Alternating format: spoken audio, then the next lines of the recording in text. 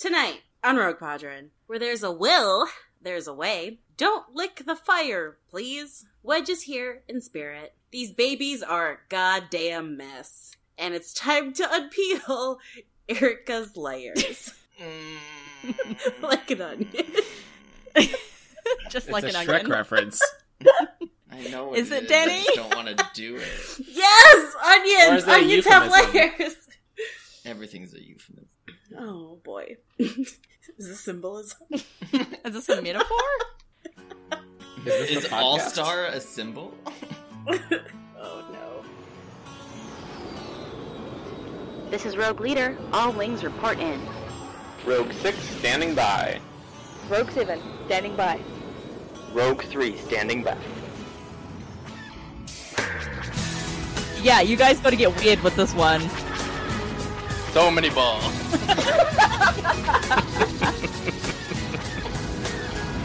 That was so Bodhi. Excuse me, that's Brigadier General Melbar. Yeah, there's two Darth Vaders. They kind of swap in and out as Natalie Portman and Anakin Skywalker. Pepperoncini!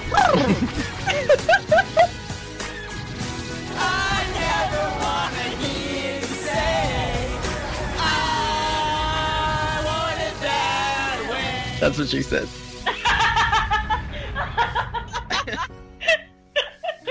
Oh no, okay. Hello, listeners! Welcome to What's Season gonna 13. be a real weird episode of Rogue One. Mission 9, episode 109 of Rogue Padron. Tonight, it's our it's our second to last part of Alphabet Padron, where we'll be going over part 3 of Alphabet Squadron by Alexander Freed. But before we dive into that, a quick reminder of your hosts. Sploosh.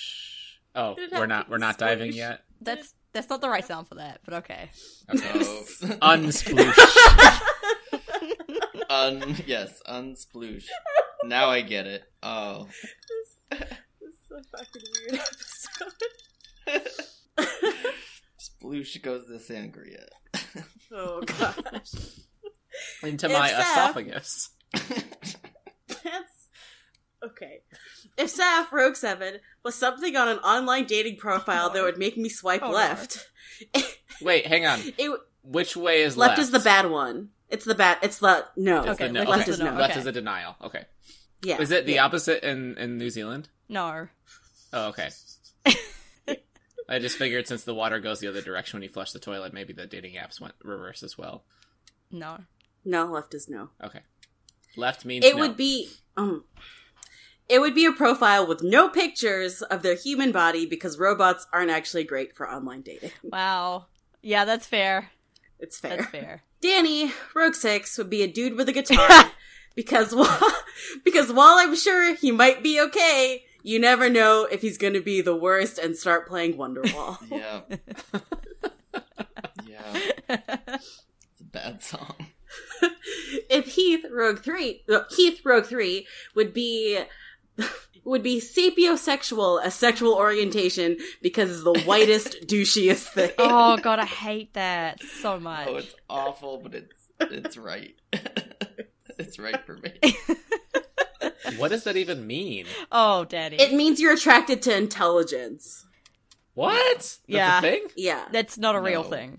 It's a douchey way to say that, like, I don't like blonde bimbo. you have fake. to be Oh, smart. I remember. I learned about this the hard way on Twitter. Oh, that's right. I I remember remember. that. Oh, yes, I remember that! We all yelled at you. That was a fun time. That was great. And I'm Meg, Rogue Leader, and I would be answers to questions that are way too fucking long because I need you to know all the weird shit before you get in line for this ride. Yeah, that's fair. So long. This was inspired by listening to Skyhoppers After Hours and Ash trying to help Ben craft online dating responses. Oh my gosh, so pure. Good content. Good. It was good content. Speaking of good content, Oh, we saw some bad content on Star Wars Twitter recently. So I'm going to ask you a question about Star Wars. Mm-hmm. Great. Do you think that the current concentration camp crisis at the border in the United States could have been avoided had George Lucas portrayed concentration camps on Naboo in Episode 1 of the Star Wars saga, A Phantom Menace. No. Absolutely fucking not. There's a very No, that obvious, sounds stupid. very obvious answer to this, and it is no. There's one answer, and it is nah. Nope. Nope. Great, Wow, good talk. easiest question you've ever asked, Danny. Wow. And we all agree. Amazing. Wow, amazing. All right, I guess Great. we started the podcast then. Speaking of things that are easy, I don't know. Oh, Welcome to I mean, nath is the first word in your show notes, so you're like, yeah. yeah. Time for Alphabet Squadron Part 3. Stages of a Rapidly Decaying Podcast. Did someone change that title, or was that me that wrote that? We only have had the show notes for 10 minutes. This happened So- 5 minutes ago for us. I don't remember writing that. Okay.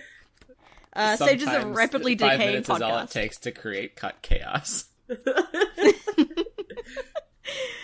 Nath is spending his last hours before the siege of Pandem Nai, checking his droid and ship over. He's not superstitious or religious, so he's practical about increasing the odds of survival instead of just, praying to a god. T5 is uncharacteristically silent. Ragnell drops by to suggest letting an engineer check out the ship, because they know ships better than this pilot, and he's like, nah, this is my Y-Wing, and nobody else knows it like me. The only reason he survived against Shadow Wing last time was because he was lucky, and his ship took hits without blowing up. He's just gotta do that again. The number one way to survive is to not die.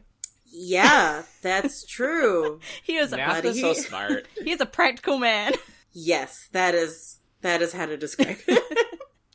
He thinks about his team dying, and he's done working on the ship now. T5 wants to go have a chat with Adan. He's like, alright, I guess so. Chas is soberly deciding which music she's going to take for the battle. Herglick Rage Metal, Warbat Trance, Glimmick, a lot of weird names. She's gotten the Glimmick files from someone who collected art by people destroyed by the Empire. She'd wanted to find a Thielan singer, but had ended up with the Glimmick instead. Thinking about this So why isn't Jizz one of the options she's considering here? She has better taste than that.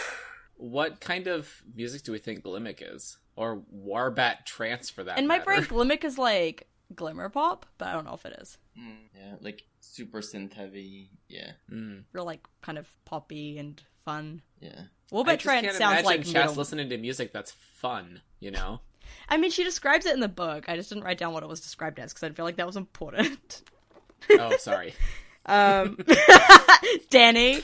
Shade received. Heard the message No, loud and clear. it's saccharine. Saccharine? How do you say that word? Saccharin. Saccharin. It's saccharin. Sakura. Yeah, so it's sweet. It's Yeah. it's poppy probably. Yeah. Glimmer pop. Yeah. Anyways, thinking about races wiped out by the Empire and music that has survived from that, she suddenly panics, being like, what's going to happen to all of my music when I die? And she thinks she's probably going to die during this battle. So she starts in a panic writing General Syndulla on the box of music when she stops herself, because she's like, did Jyn Erso do this before going to Scarif? Probably not. So she grabs some music chips she's just chosen for the flight and she heads out. She reaches a ladder on the way to the hangar and realizes that both her hands are full and she can't climb the damn ladder. While struggling with this realization, Will pops up to ask if she's okay. And dramatic reading, I guess.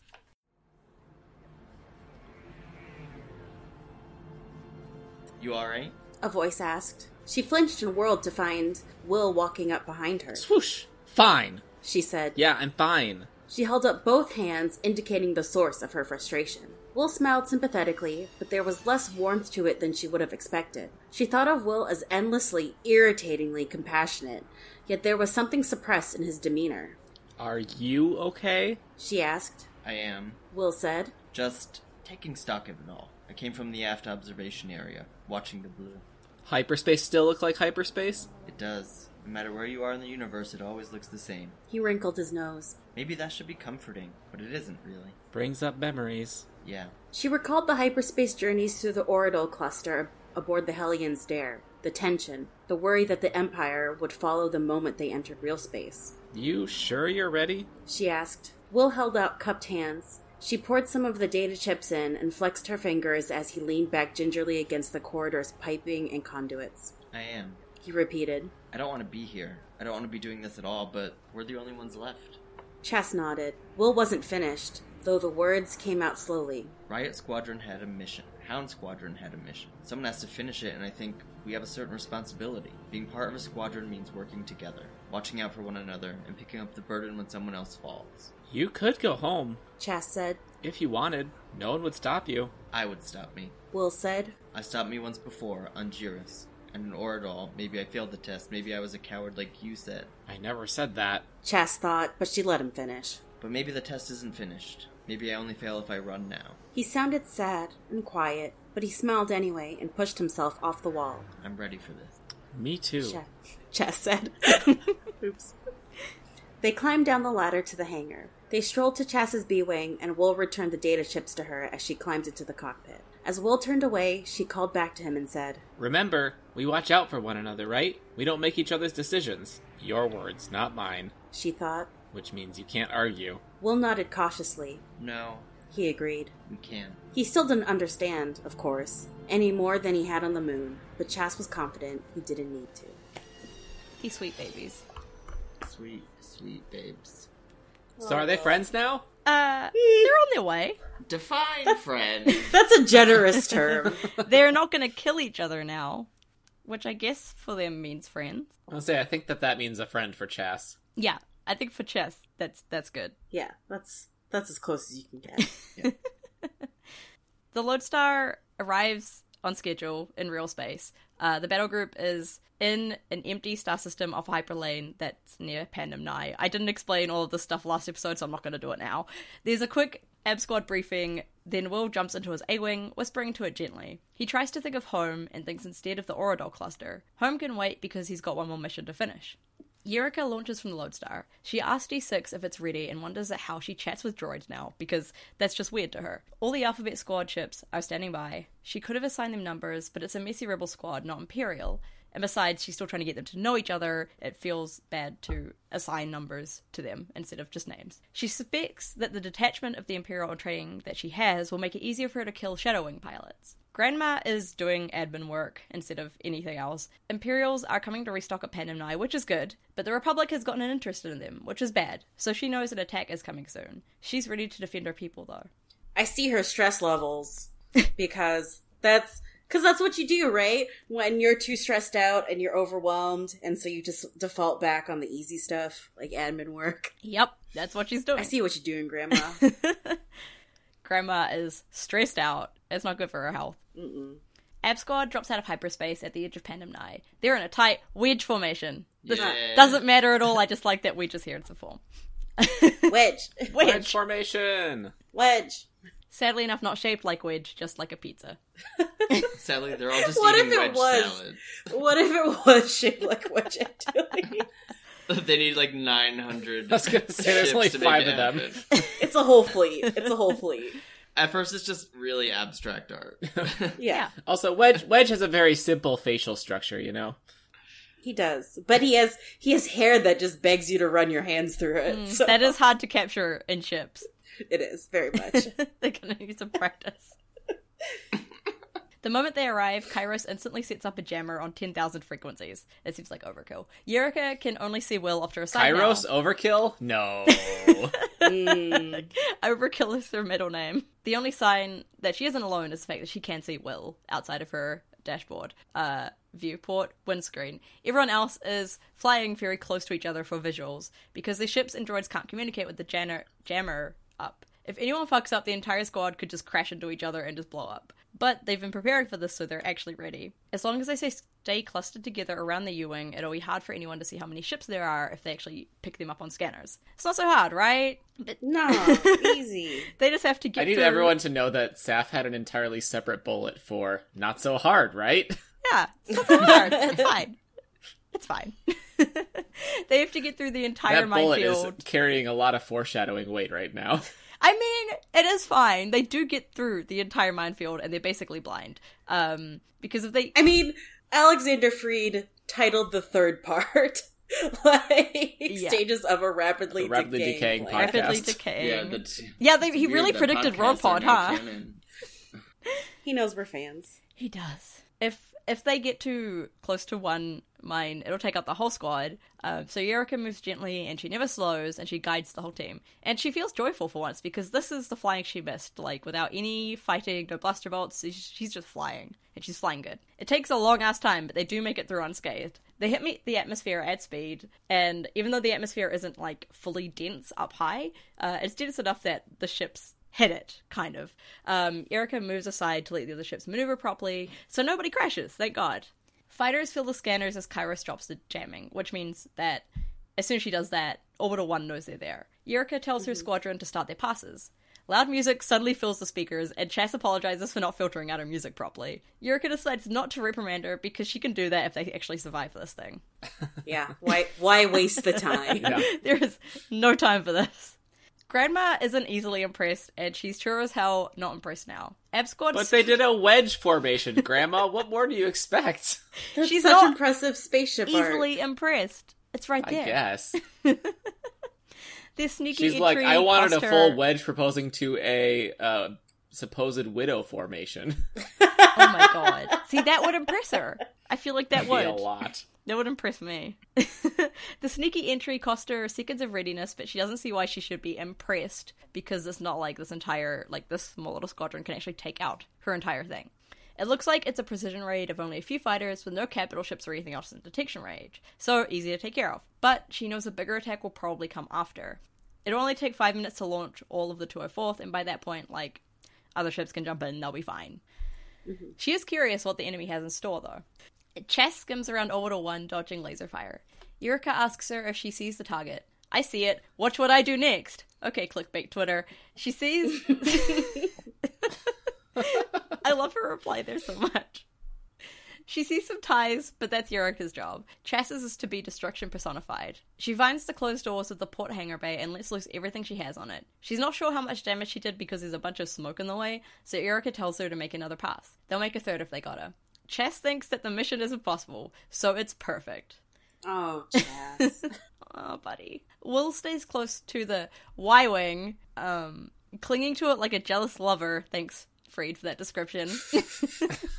What? Some major Will Nath tension going on there. Yep. Yeah. His job is to keep Nath alive. That's all it is. Nath skims... That's the job. There's nothing else he has to care about. Nath skims the superstructure as he picks off turrets. Will tells his ship he's scared and he's not ashamed of it.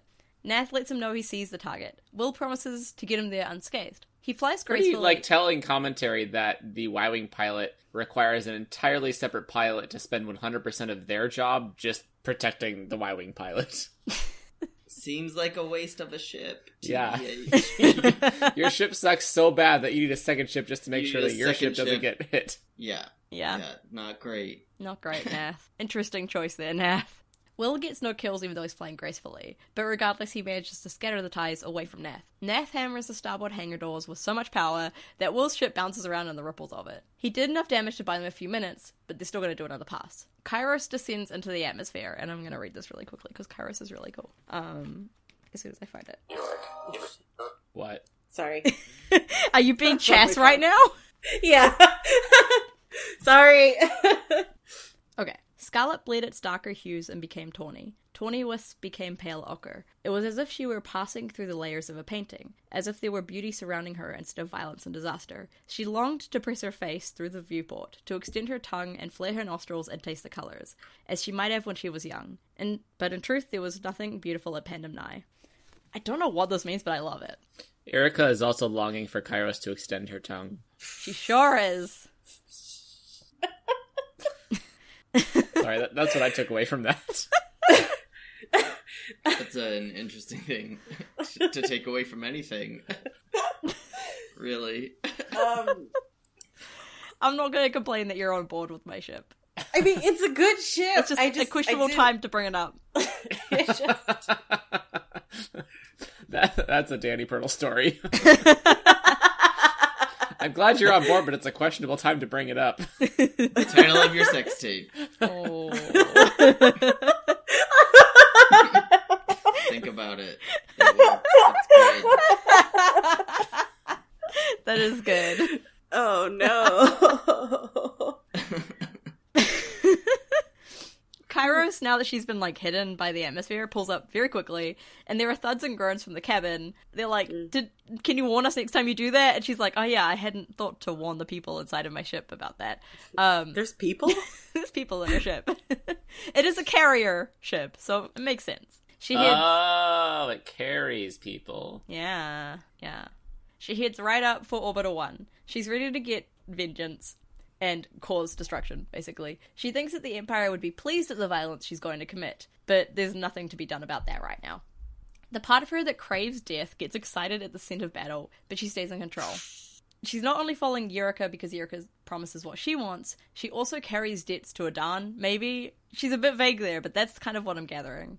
It seems like it. Like, it seems like they have a... Because they met in prison, so it seems like they have a thing. There's something happening there. Yeah. Yeah. I just want to know. What's up with her, and I know I have to wait till the next know. books, but I don't want to. He's never going to tell us. It will not be in any of the books. Alex Freed, please, God. It'll be like a comic 15 years from now. I'm going to be so mad. I'm going to be so mad. So mad. She gets in close to the station and meets with the executive docking bay. It's unsecure, so there are no guards or anything, because I guess nobody expected anyone to break in that way.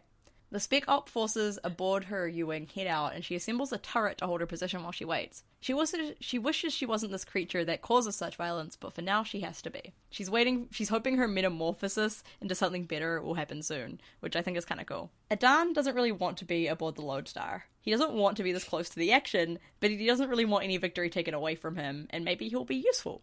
Adan. So you can't have it both ways. Yeah, so he's just watching as the battle group arrives just outside the minefield. They move to blockade but not push through the mines yet. He's anxious that his plan means everyone's lives are on the line now, because in theory that was cool. In practice, he's like, oh shit, a lot of people could die and it'll all be my fault.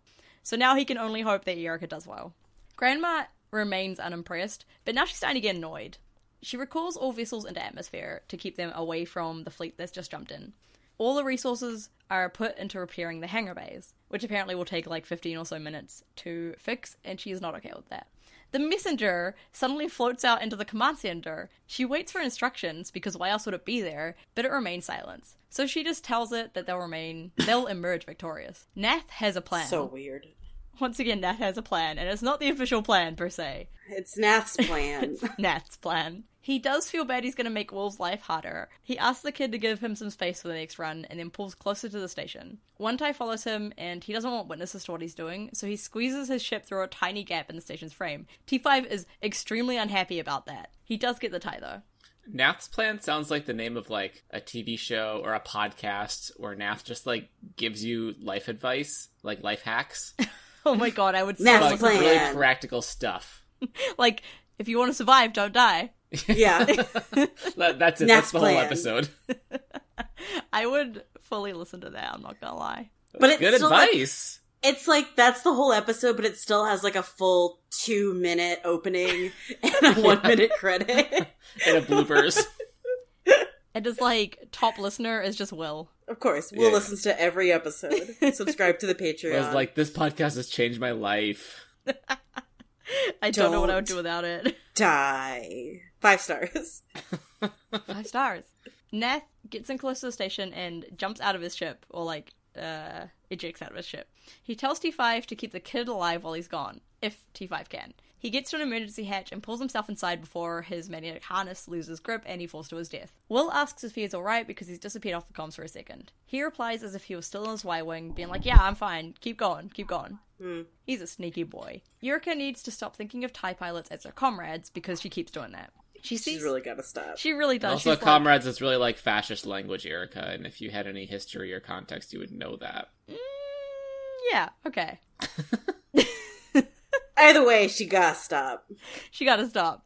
I'm not gonna say that the Empire is communist, because it's really not. No, not at all.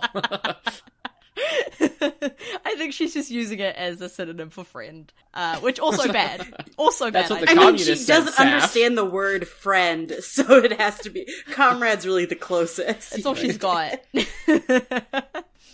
She sees the faces of her previous squad when she fires at the ships, but she doesn't feel any grief, which I think means she should really be going to therapy.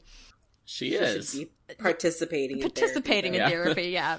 Meek's got it there. The operative. She is not participating. I like that we finally have characters going to therapy in one of these books, but they're really not doing anything to help themselves. She's doing real bad. Like, It's a really realistic representation of people going to therapy. Damn it, you're right. One of her thrusters is cutting out, and Chas is trailing smoke. They can't last like this forever. She has to be clever as a rebel, she thinks, so she looks for a solution and finds it. Chas laughs at Erica's plan. Erica wants her to take out a gas storage pod that's connected to the orbital station. She's terrified as she flies up and faces the pod, which is reminiscent of the Death Star. She directs everything in her ship to weapons and fires. She watches as the explosion takes out the ties that Erica had led into the blast. They've made breathing new room, but they're not done yet. Will, of where Will is, recognizes Char and Blink. He asks Nath for a hand, but the man is busy. But Will really needs help. He leads a tie in front of the Y-Wing, expecting Nath to shoot. The Y-Wing, piloted by D5, misses, and Will knows he's gonna die. Again. great. He doesn't die. Again. The gas pod explosion on the other side knocks everyone out of place, and the TIE fighter misses. The station is burning, and Kairos is still inside, he realizes. He hopes she's safe, because there's nothing he can do. Grandma is now pissed. She needs to get the TIEs launched, and the messenger isn't saying anything or doing anything to help. She's over it. She demands that they blast the hangar doors open and they can fix any damage later. Kairos stays by her ship and kills the few stormtroopers who come near the turret. She's impatient, but she waits. The moment the Spec Ops tell her that the detonators are in place, she heads into the cockpit and sends a signal. Erica watches Shadowwing blow its way out of the hangars. On the other side, Will is watching the same thing. This is bad. She dives to get to Chas when Kairos' signal arrives. She orders to blow the reactor, right then and there. Adan, back on the Lodestar, doesn't understand Hera's look of horror. Sure, they were meant to blow the reactors with Shadowwing inside, so they didn't quite achieve it, but the mission is still working. Hera, reading all the reports, is asking what critical temperature means. What happens if they don't get the fires under control in the atmosphere? Suddenly Adan understands. He doesn't know whether he's won or lost. I don't think that's what it's about anymore, buddy. Adan, there's no way you're winning. Everybody's losing in this scenario. Including Orbital 1, who's having a really bad time. But the reactor... A bad time. A really bad time. It's on fire. The reactor detonation isn't intended to destroy it, just disarm it. The TIEs are flying around, all distressed at what to do, and Eureka keeps diving for Chas. But explosions keep wrecking Orbital 1. Eureka suddenly realizes that the gas pods on the station are getting hot enough to blow, and they're setting each other off. The atmosphere is literally catching on fire. Eureka now can only think of Operation Cinder. Great. Great work. Chas's B-Wing rides the waves of fire. She doesn't know what's happening, but she's going to keep fighting with deafening music as her score. She thinks of Jyn Erso. Will can't tell if the firestorm is intended or not. His A-Wing won't last long in it because it's a delicate ship. He and the TIEs are running from the fire. Char and Blink are still trying to kill him. He cries out to Nath because he can't find his partner and protect him. Nath tells him to look after himself, so he continues to flee. Nath is still aboard the station, and he also has no clue what's happening. He's probably made a mistake coming here, but oh well. Nobody stops him on the way to command. He watches Grandma from, the doorway, starting to panic. She's ordering gas tankers to withdraw from the atmosphere because if they catch fire, they could incinerate the entire planet. And she doesn't want that on her conscience. Which is ironic considering she was part of Project Cinder. Yep. As soon as her aide leaves, he steps into the room, addressing her as grandmother. She killed his team, so it's time to talk.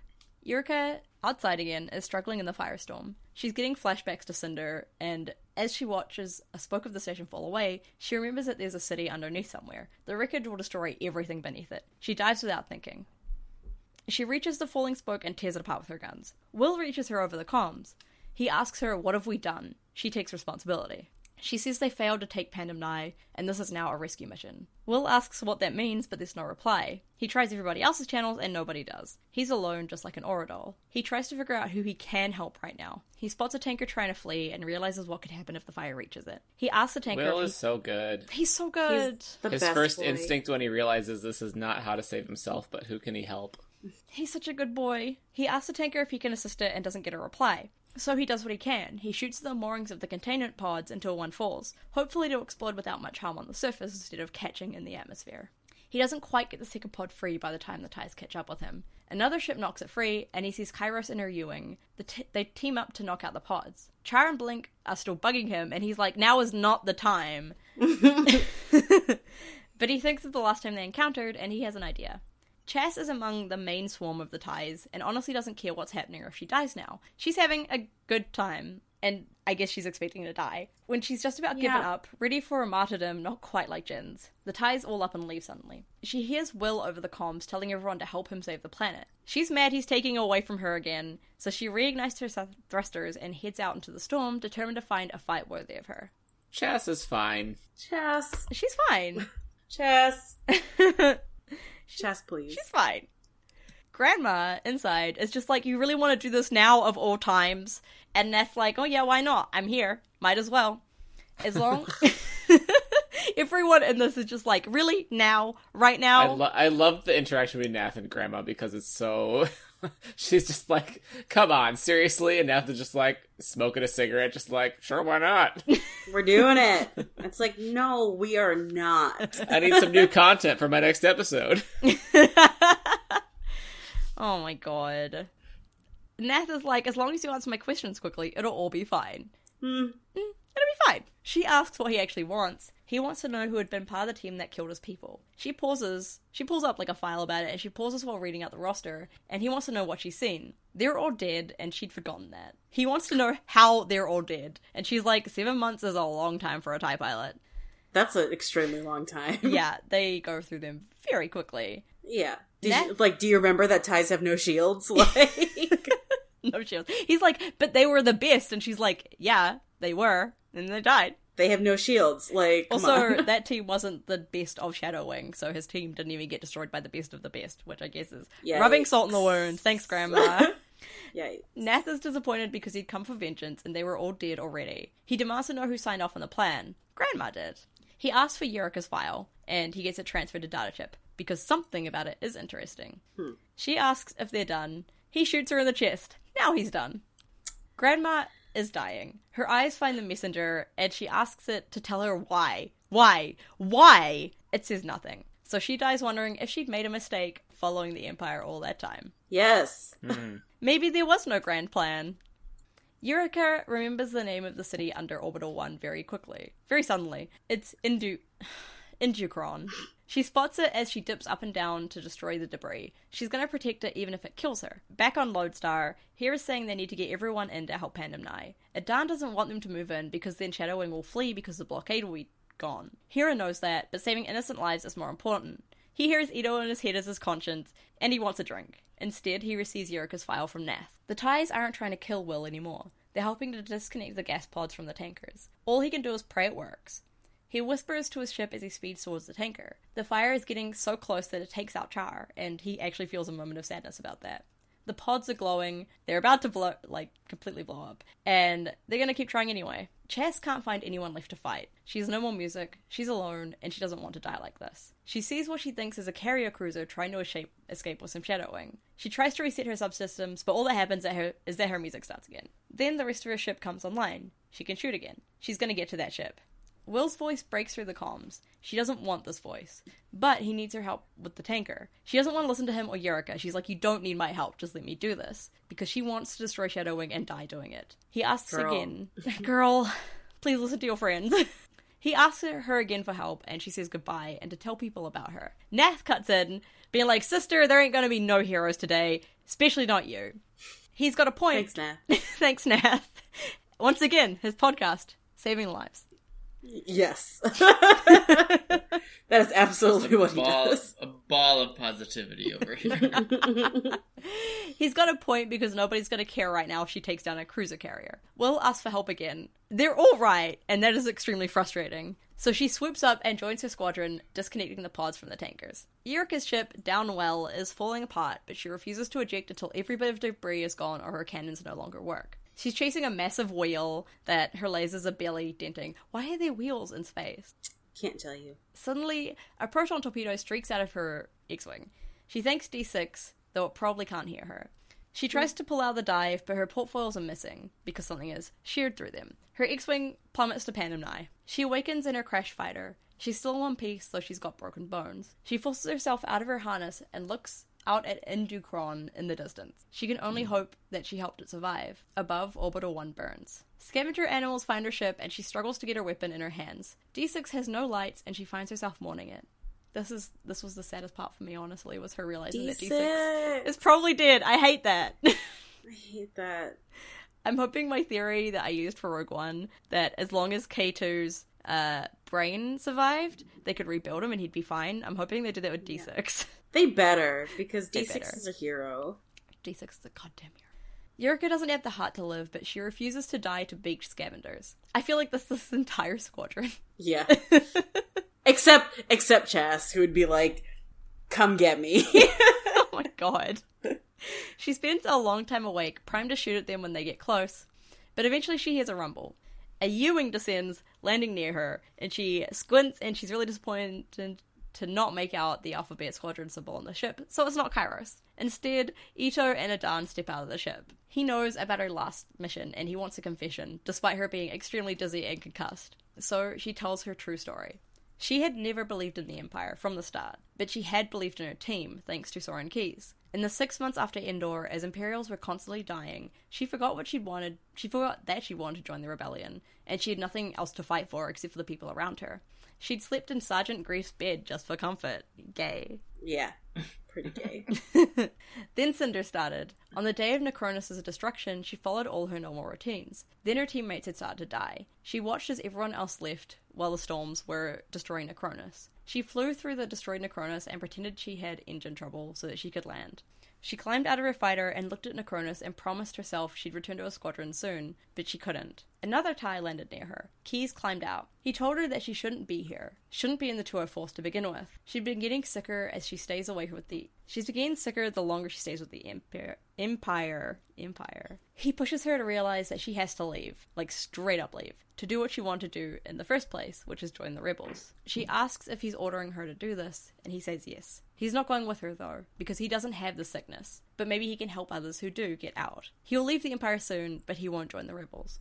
He destroyed her craft and injured her to make her defection believable. She practiced her story for 3 days while she waited for them to find her. Adan has no sympathy. She destroyed a world and she almost did the same today. She asks what he's going to do, and he's not going to do anything. She's going to keep doing what he wants because he has her truth now. Because sure, Grandma is dead, but Shadowwing is still alive and has escaped. Adan still intends to finish the job. He tells her to enjoy the victory because it might be a long time before she gets another. The victory party is aboard the Lodestar. There's still cleanup to be done, but it's time to celebrate. And even Hera says that she'll allow it. Will gets called Chas's Boy and Alphabet Boy by Spec Ops guys, who he can't help but love. Eventually, Alphabet Boy. Eventually he slips away from the party on his own. He finds T5 in the hangar and is real happy to see him. Nath greets him too. They'd both been the luckiest with the damage from the fight. Yurika's X-Wing had been destroyed, as well as D6. They both hope that maybe its memory core is okay and it can be rebuilt. When they know for sure it's dead, they'll drink to it, for being a war hero. They talk for hours. Will eventually asks when Nath went during the fight. Nath is surprised Will realized he wasn't in his ship anymore, and they both promise to watch each other's backs. Will isn't going home yet, because Shadowwing is still around. If everyone else stays, Will will too. Except he's kind of lying about his reasons, because he doesn't actually want vengeance. He just can't bear to leave his new squadron, because they're all messes and he thinks they may die. Will, who is like the one who always gets in trouble, is like, no, I have to be around to help them if something bad happens. I mean, he's like, not Will, wrong. Everyone has to help you all the time. He did keep Nath alive. He did, kind of, in his way. Look, he's not wrong that his team is a mess. No, he's absolutely true. But I think it's very cute that he thinks that, like, well, it's my responsibility. And, like, baby boy. It is very cute. He is a sweet boy. Baby boy. Home can wait for the sake of his squadron. Chas and Kairos elsewhere are playing cards together. Kairos is winning, obviously. Chas is actually finding the other woman's presence soothing. She talks at Kairos a bunch but gets no reply. After a while, Kairos taps Chas's wrist and points upwards. It takes Chas a moment to realize that the music playing at the party is her Deva Pop. She threatens Kairos that she's going to kill her if she stole her music. Oh my god, Which Chas. you're absolutely not going to. Will arrives and she welcomes him with open arms. Throughout the night, Nath stays near his squad mates. He buys them drinks and makes sure that they're looking after each other, and when Hera comes in, he invites her over and buys her a drink. She tells the entire team that they turned a disaster into a victory and they should be proud. He's actually surprised by how much he enjoys hanging out with his team and Hera. It feels natural. Eventually, they all kind of leave to go to bed, except Hera and Nath. He asks if she really believes what she said, that they turned it into a victory. She just says that he's a suspicious man, almost as bad as Adan. Adan had paid him the money for Eureka's info. As far as Nast's concerned, that job is now over and he does not work for Adan anymore. Eventually, Hera admits that they're all still learning. The rebels are old hands at losing, but they're still learning how to win. Eureka arrives at the party midnight from the medical frigate. She wants to go straight to bed, but she kind of has to go through all the parties first. She can't think of any victory parties aboard the Pursuer, which is another big difference between the Empires and the Rebels. She spots Chas at one point, but pushes down the urge to go to her. She thinks she should let her squad celebrate without her because she still hasn't learned her goddamn lesson. I guess Eureka becoming human will have to wait for book 2. This kills me! Yeah. She's so close! They're so close! Jeez. They're so close. Yeah, no. No. Not today, my friend. It's like, what if I ignore my squadron? What if I ignore my desire to become friends with people and instead don't become friends with people? As she's being a wallflower, Ito finds her. She thanks it for treating her on the U-Wing, and it's like, I'm glad I got to use those skills for once. And she thinks about the fact that it's usually a torture droid. It offers to bring her over to her team if she wants to join them, because they'd welcome her. She refuses, and Ito asks her to join it instead, because it considers her a friend. Because would anyone else spend a victory party with a torture droid? I would. I absolutely would. I absolutely would. I have a big crush on Ito. I love Ito. That is how I would prefer to spend a victory party. Didn't realize that was an option, but yes. Yeah, Yes. that's an option. Sign I'm me all up. for it. Absolutely. I mean, of all the Imperial droids that we've gotten as, like, characters in movies recently, they've all been great. K2, BB-9E, Ito, great. Eureka relents and agrees that at least for tonight they could be friends. Ito tries to make her feel better about Pandem 9, but she doesn't want that. It takes her to where they can see the planet. Ito offers its theory on Operation Cinder as a friend, because as a therapist it would usually let her figure out that stuff on her own. The answer: the Emperor was not a brilliant or strategic man, he was just a cruel, petty, and spiteful old man. Yes. Eureka asks how to get past that, because he'd ruled the entire galaxy for like 20 years. But that's what they're all trying to figure out now. They both laugh, and I think that's very cute. Ha ha ha ha. It's a very cute That's ending. exactly what Ito sounds like when it laughs. Oh my Just God. a robot voice. Ha ha ha ha. Ha, ha, ha, ha, ha. I imagine Ito has like a laugh track, like the 70s like sitcoms. Yeah. Some like applause in there It's really sometimes. Yeah. Yep. It makes everyone really uncomfortable. I love it. Will loves it. Will thinks it's great. Will thinks Will- it's I was charming. trying to make Totally Ito on laugh, board. but Ito doesn't like It was any Will's of Will's idea. jokes. It was Yeah. Will's idea. Will's like, Will's idea. you need to do more things that will make people comfortable. So like, what makes people comfortable? Smiling, and you can't really smile. So what about laughter? Laughter. There's nothing better than a sitcom, so obviously the sitcom laughter is what you should play. So And Ito's like, soothing, this seems like a smart relatable. idea. Yeah. This is why, Will people like Will? Okay. yeah, people like Will. He's charming. He knows what people want to hear. So Ito listens to it, and then forever onwards, Ito just has canned laughter as laughter. It's so funny. We haven't actually gotten any interactions between Ito and Will, have we? No, not yet. No, which means that we can headcanon them all. That's a goddamn crime. But also, Which I'm glad. means we're correct. We are correct. Thank you, Free, Exactly. for this gift. And that is the end of the Alphabet Squadron part of Alphabet Squadron. But now we return to Devon, who is now on Vernid, where it rains a lot. Like, Great. a lot. It's probably like the Forks of the Star Wars universe, which is a Twilight reference for those who don't know.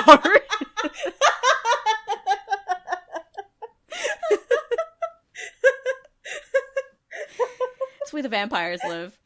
Where Devon- the vampires live. Forks, Washington. Devon's actually fond of this place. He hangs out with his workmates at a cantina, and they all watch the news of Pandem 9 together. He can't help but call the New Republic bastards, because they'd swooped in without caring about collateral damage. Everyone's like, you think the Empire is bastards? And he's like, no, the New Republic. And Cleven is like, I think anything done to the imps is justice. Does Devon disagree? And he sure does. He's close to having an actual outburst about this. Everyone else in the cantina is just like, hey, you've had too much to drink, you better get out of here and cool down, maybe have a sleep. And so he does. He's getting sick of having to leave places. The next day at work, he's wary of everyone. He's already working out the best way to leave, but he's exhausted of having to do this. He stays late to avoid others, but Cleven comes in to ask if he's coming to join them at the cantina tonight. He lies and says his stomach hurts, and Cleven asks if that is how he always settles things, by being a goddamn coward. Cleven. Also, I cannot take Cleven seriously, because it's literally just Kevin with an extra L. Kevin with an L. That's why I keep this name in here. Also, like, it's a scene with Devin and Cleven, and I'm just like... It's so good. Cannot... For this whole thing to try to be impactful, and it's Devin and Cleven, I just cannot. Cleven. Nath needs to get them on his podcast. Oh my god, he Cleven. does. Today I'm talking to Devin and Cleven.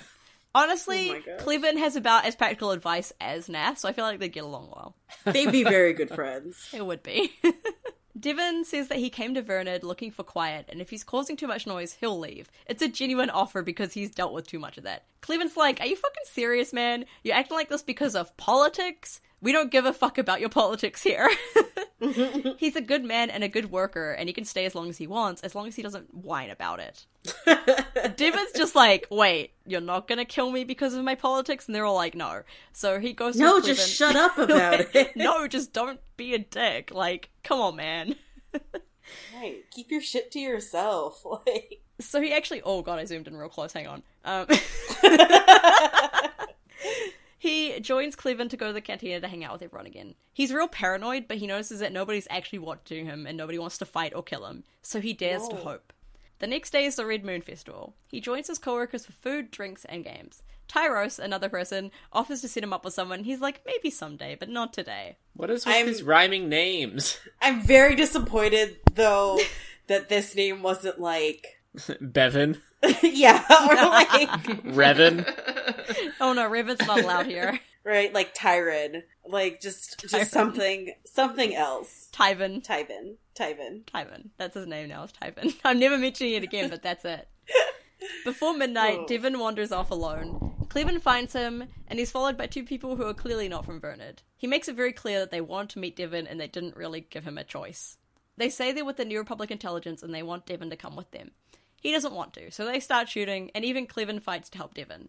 Cleven's like, well, I saw them, they pulled first and shot first, so it doesn't matter that we killed them. But don't worry, there's plenty of places for bodies to go missing on Vernid. Great, it's like Maine. Great! But Devin knows that he can't stay here. He has to leave again. Cleven tries to tell him that they've got his back here, like everyone, even the supervisors.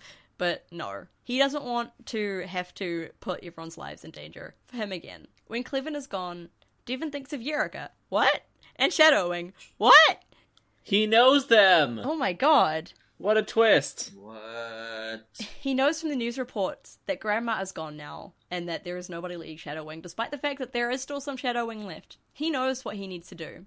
He leaves Devin dead with the New Republic officers, because Major Soren Keyes is going back to Shadowwing. Can I just say... Yeah? Can I just say that I am so glad of this reveal, because, like, Devin seemed like an interesting and cool person, but hated the name. Hated the name so much. I'm just so glad that, no, for real, it's Soren Keyes, which is a cool name. Can I just... I just want to make it clear for everybody. I read this book before doing this, and then I read it again to write the notes, and on my second reading, I had already forgotten who Devin was, even though I remembered that he was important.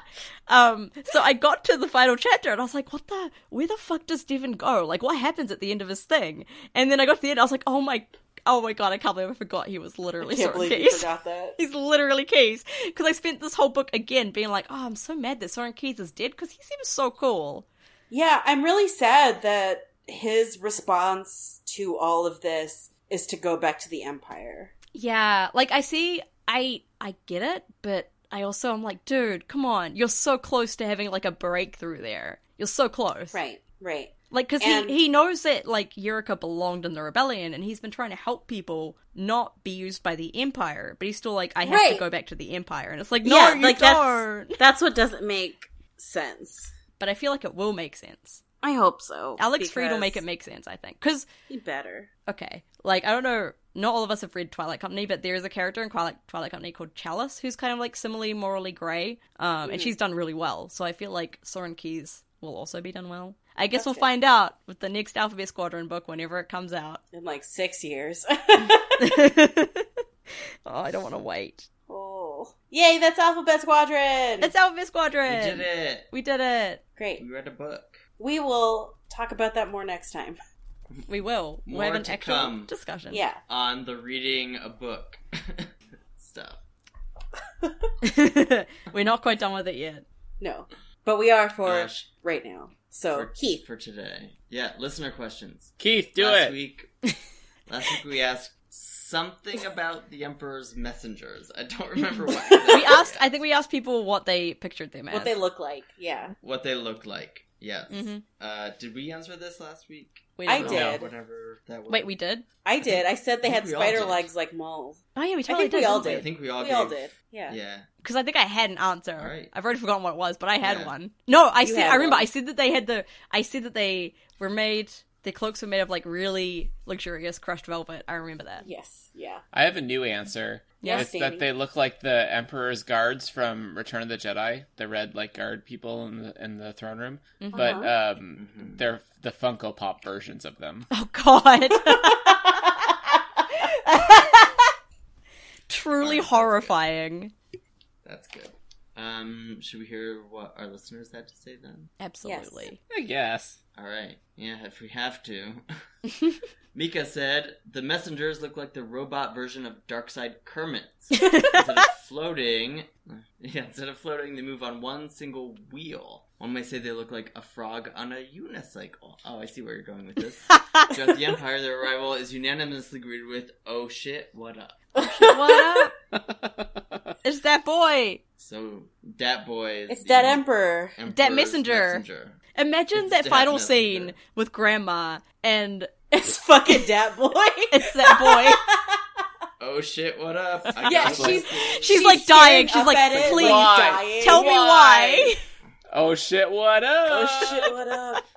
And you just got a whispers message. it. Just whispers it to her. Oh shit. Then she dies. X-Wings and History said, I don't have a good answer to the listener question, so I'm going to instead point out that in Young Jedi Knights books, the Second Imperium was led by a hologram of Palpatine that was really just 4 stormtroopers with a copy of deepfakes. This fooled thousands of people. That is true. Just 4 stormtroopers with some really good technology. Yep. The Second Yep. Imperium. Is that what they Great. called it? The Second Imperium? Because that's fucking rad. Yeah, they did. Shit, I need to read these books just for that. I mean, we could read Crystal Star. We're gonna do it one day, you know we are. Second Imperium Padron. Imperium That's good. Podrum. I'm here for it. I love Young Jedi Knights, so that was my youth. Alright, Dinner Leader said, Palp's messengers are shapeless silhouettes, as black as a black hole. They make any room darker. Are they Dementors? Yeah. If you get too close, the feeling you get is the emotional equivalent of feeling of greasy hair. Ooh. What I don't is like happening that. with this listener response? It would be the most terrifying thing in existence, except something went wrong with the audio file on the hard drive, and every message to every Imperial, Admiral, General, Moff, and Director sounded like the Emperor had ingested helium before recording.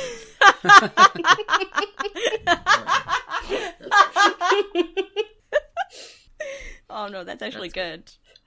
Greg said the Emperor's messengers are Furbies on stilts. I truly hate that. What? What if they speak like I Furbies love too? They absolutely speak like Furbies. Oh yeah, they're tall Furbies. I appreciate how simple this answer is. Yeah, the others Yeah. are like paragraphs, and this one's like Yeah, they're just Furbies on stilts, The bitch! like you know exactly what I mean by that. There is no room for imagination. There is none because it's the truth.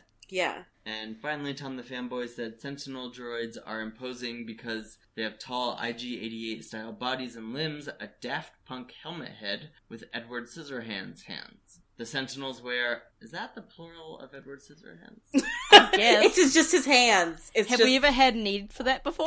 Edward's Wait, no, I hands. think it's Edward meant to be. Scissorhands? I think it's meant to be an apostrophe there. Yeah. Oh, yeah. Yeah. No, this is gonna keep me up all night. Tom, God damn This is it. gonna mess me up for a long time. Just listen Anyway. to the minor version of All-Star. The Sentinels wear a big red duvet cover that makes them look like they are playing an Imperial Senator in a school play. They glide around like they have repulsors, but the robes hide a pair of silent, red, patent leather, disco roller skates. Oh, I love that. I love those roller skates. I like that they're silent Sorry, somehow. You lost me in the first sentence. Silent. Really. You're like Gone. Sentinel I'm gone. droids. Using No. the Edward technical Scissorhands name for hands. them. That's the hang up here. I want to see, are there any, like, naked Sentinel droids? You should Google that. I am. I'm doing it. Great. I feel like we first have to Oh. define what makes a droid naked. It's not wearing clothes. Oh no, Is but C- according to is C-3PO naked in 3PO, the first movie? Yeah. he says he is. When have you seen a droid wear clothes? Okay, what if though? Oh, C-3PO has a vest on. Alright, he's not naked anymore. But just a vest. Wait. AK droids. Wait. Now I'm just thinking of, like, C-3PO in, like, Donald Duck's outfit. Just the little sailor top Oh and the my hat. God. No bottoms. Wait, Someone Star make Wars Sentinel that. droids. Do it. Oh, what? Star Wars Sentinel droids aren't these guys. Maybe, I don't know if Tom's saying that these are also called Sentinel droids, or if these are literally Sentinel droids, like HK-47, doing this. Tom, for once you needed to elaborate for my sake.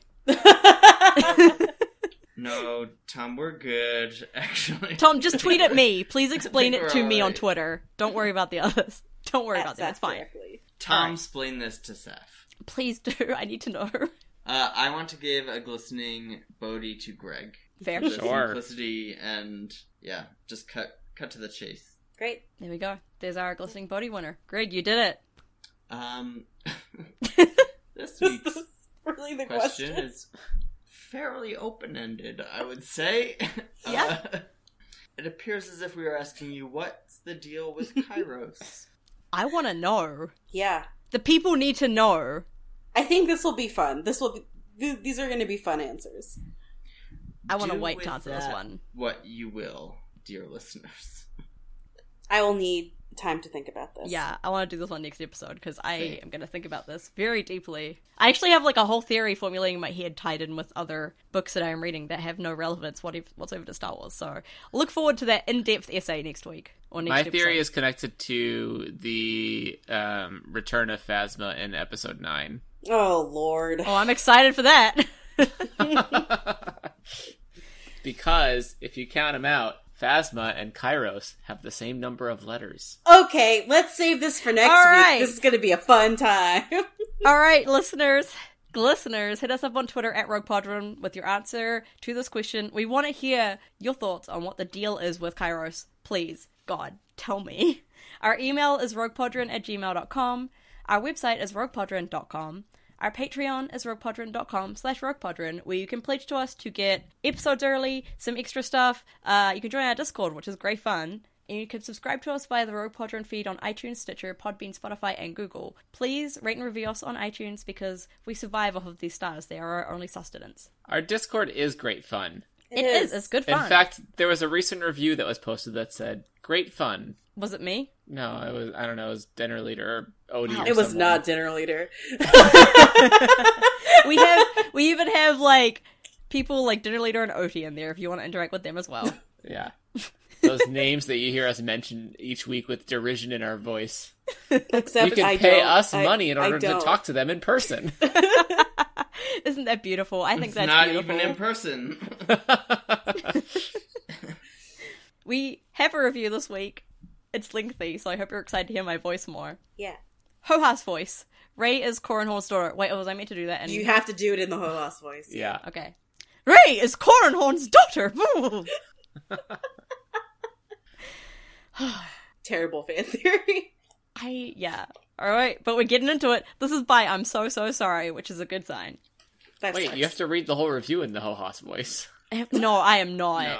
No. That's so long. I cannot do that. I cannot hold that voice for that long. If they It will wanted turn that, they into should have something done else. that at the start of the actual review. They should have. If you want that to happen, you have to make it clear in the review, not just the title. Okay, so before I get into all that, I want to say that I really love this podcast, and it's really funny, and hashtag justice for Yarrow proof, and Corin Horn is an idiot, and all that. Also, I'm really sad that 5 stars is apparently only an "it's great" review because it's not just normal great, it's Broke Vessery's Bones great.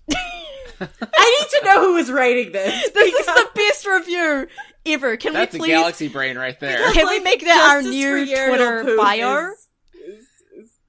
Oh. Please make that our new Twitter bio that our podcast is Broke Vessery's Bones great. Yes. I'm on it. Thank you. Because they'd be premium bone market bones. Absolutely. Absolutely. Top shelf bones. Seriously, I love this podcast. It never fails to make me laugh, and I re-listen to episodes when I'm feeling sad because they make me laugh. I'm gonna cry.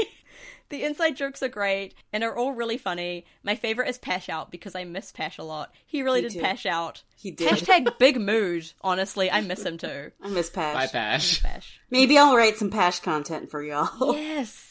Also, I'm definitely here for the Pokemon episode, and in my Pokemon Go, I caught a tall egg tree thing and named him Uriel Proof. Beautiful.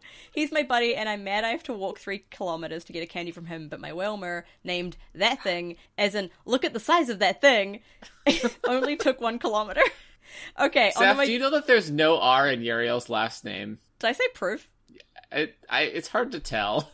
Poof. Uriel Poof. Poof. Poof. That's his name. On to my dumb theory, because I don't know how to shut up, actually. So, the entire foundation for the theory of Ray being Corrin's kid is that Corrin is so dumb and would lose his child on a random planet in the middle of nowhere. Then, when he realized he'd forgot his kid, he'd be like, whatever, not my problem anymore, and leave her there. Also, or he'd start searching for her and spend, way too long. And by the time he finds her, she's like a full-fledged Jedi leading the Resistance. The entire 20 years he's trying to save her, but he's actually just gotten lost and found a new Sith Lord to fight. Right. Yeah. God, that's honestly, convincing me to this theory. Also, Ray is really obsessed with her parents, just like how Corrin is obsessed with his dad, but with Ray at least it's relevant to the plot, probably. Also, I really want Corrin to be canon, but only to be when Kylo Ren went on his murderous rampage, he killed these Jedi, and their names are Corran Horn and it's just Corran Jedi. Ray's other parent is Palpatine, somehow, or maybe Izard. Oof. And that's the end of the review. That's the end of the review. What Does a this beautiful... person know that we have an email address? This review is a work of art. I love it. This is amazing. I'm gonna print it out and put it up on my fridge. Honestly, same. Maybe not my fridge. It really captures our essence. It does. This is us in a review. Yeah. If you read this review and you're like, I need to listen to Rogue Podron now, that's it. You're sold. This is chaos. That's absolute it. chaos. I'm gonna put this on my damn wall. Yeah, it's amazing. Also, I love the idea that someone re-listens to episodes when they're sad because we cheer them up. I mean, I listen to our episodes when I'm sad because they cheer me up. Yeah, that's true. So do I. Oh yeah, me too. Totally. Don't even, Danny. Get out of here. Danny. Look, I re-listened to this entire freaking series so I can make episode 100. So. Yeah, that's fair. You never have to re-listen to an episode of Rogue Podron again. Until the 200th episode. Oh boy. Oh boy, you're gonna have to think of something real good for that one. It'll just be a clip show of the clip show.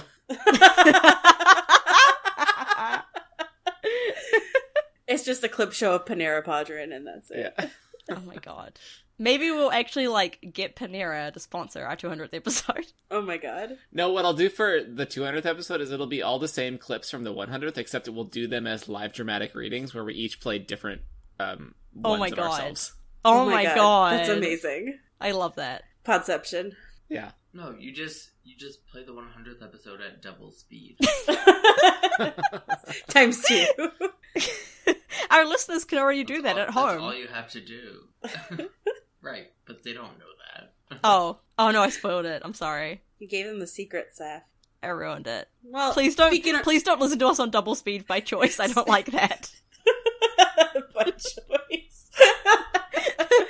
I don't know, someone might force them to, but if you have the choice to, please don't. How many people are being held hostage listening to Rogue Podron right now, do you think? Enough. Are you sure? The fact that we have listeners at all is just astounding to me, honestly. Yeah, that's fair. That's very fair. Yep. So, next time, join us for the Alphabet Squadron discussion, theory, what's gonna happen next episode. Ooh, it'll be more than just me talking, thank God. Yeah. Finally. No, just kidding. We're so glad you did this.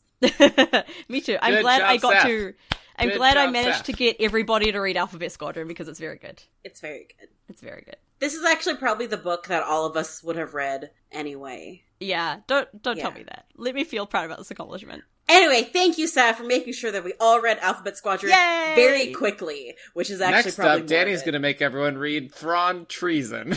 We are not. Good fucking luck.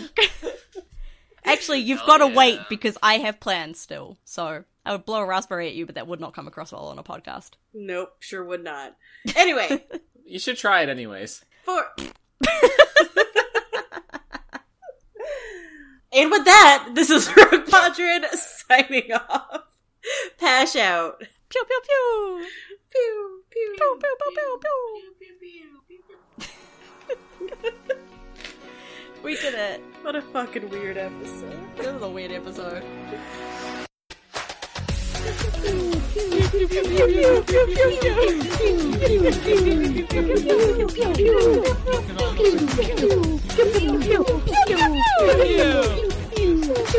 Pew, pew, pew.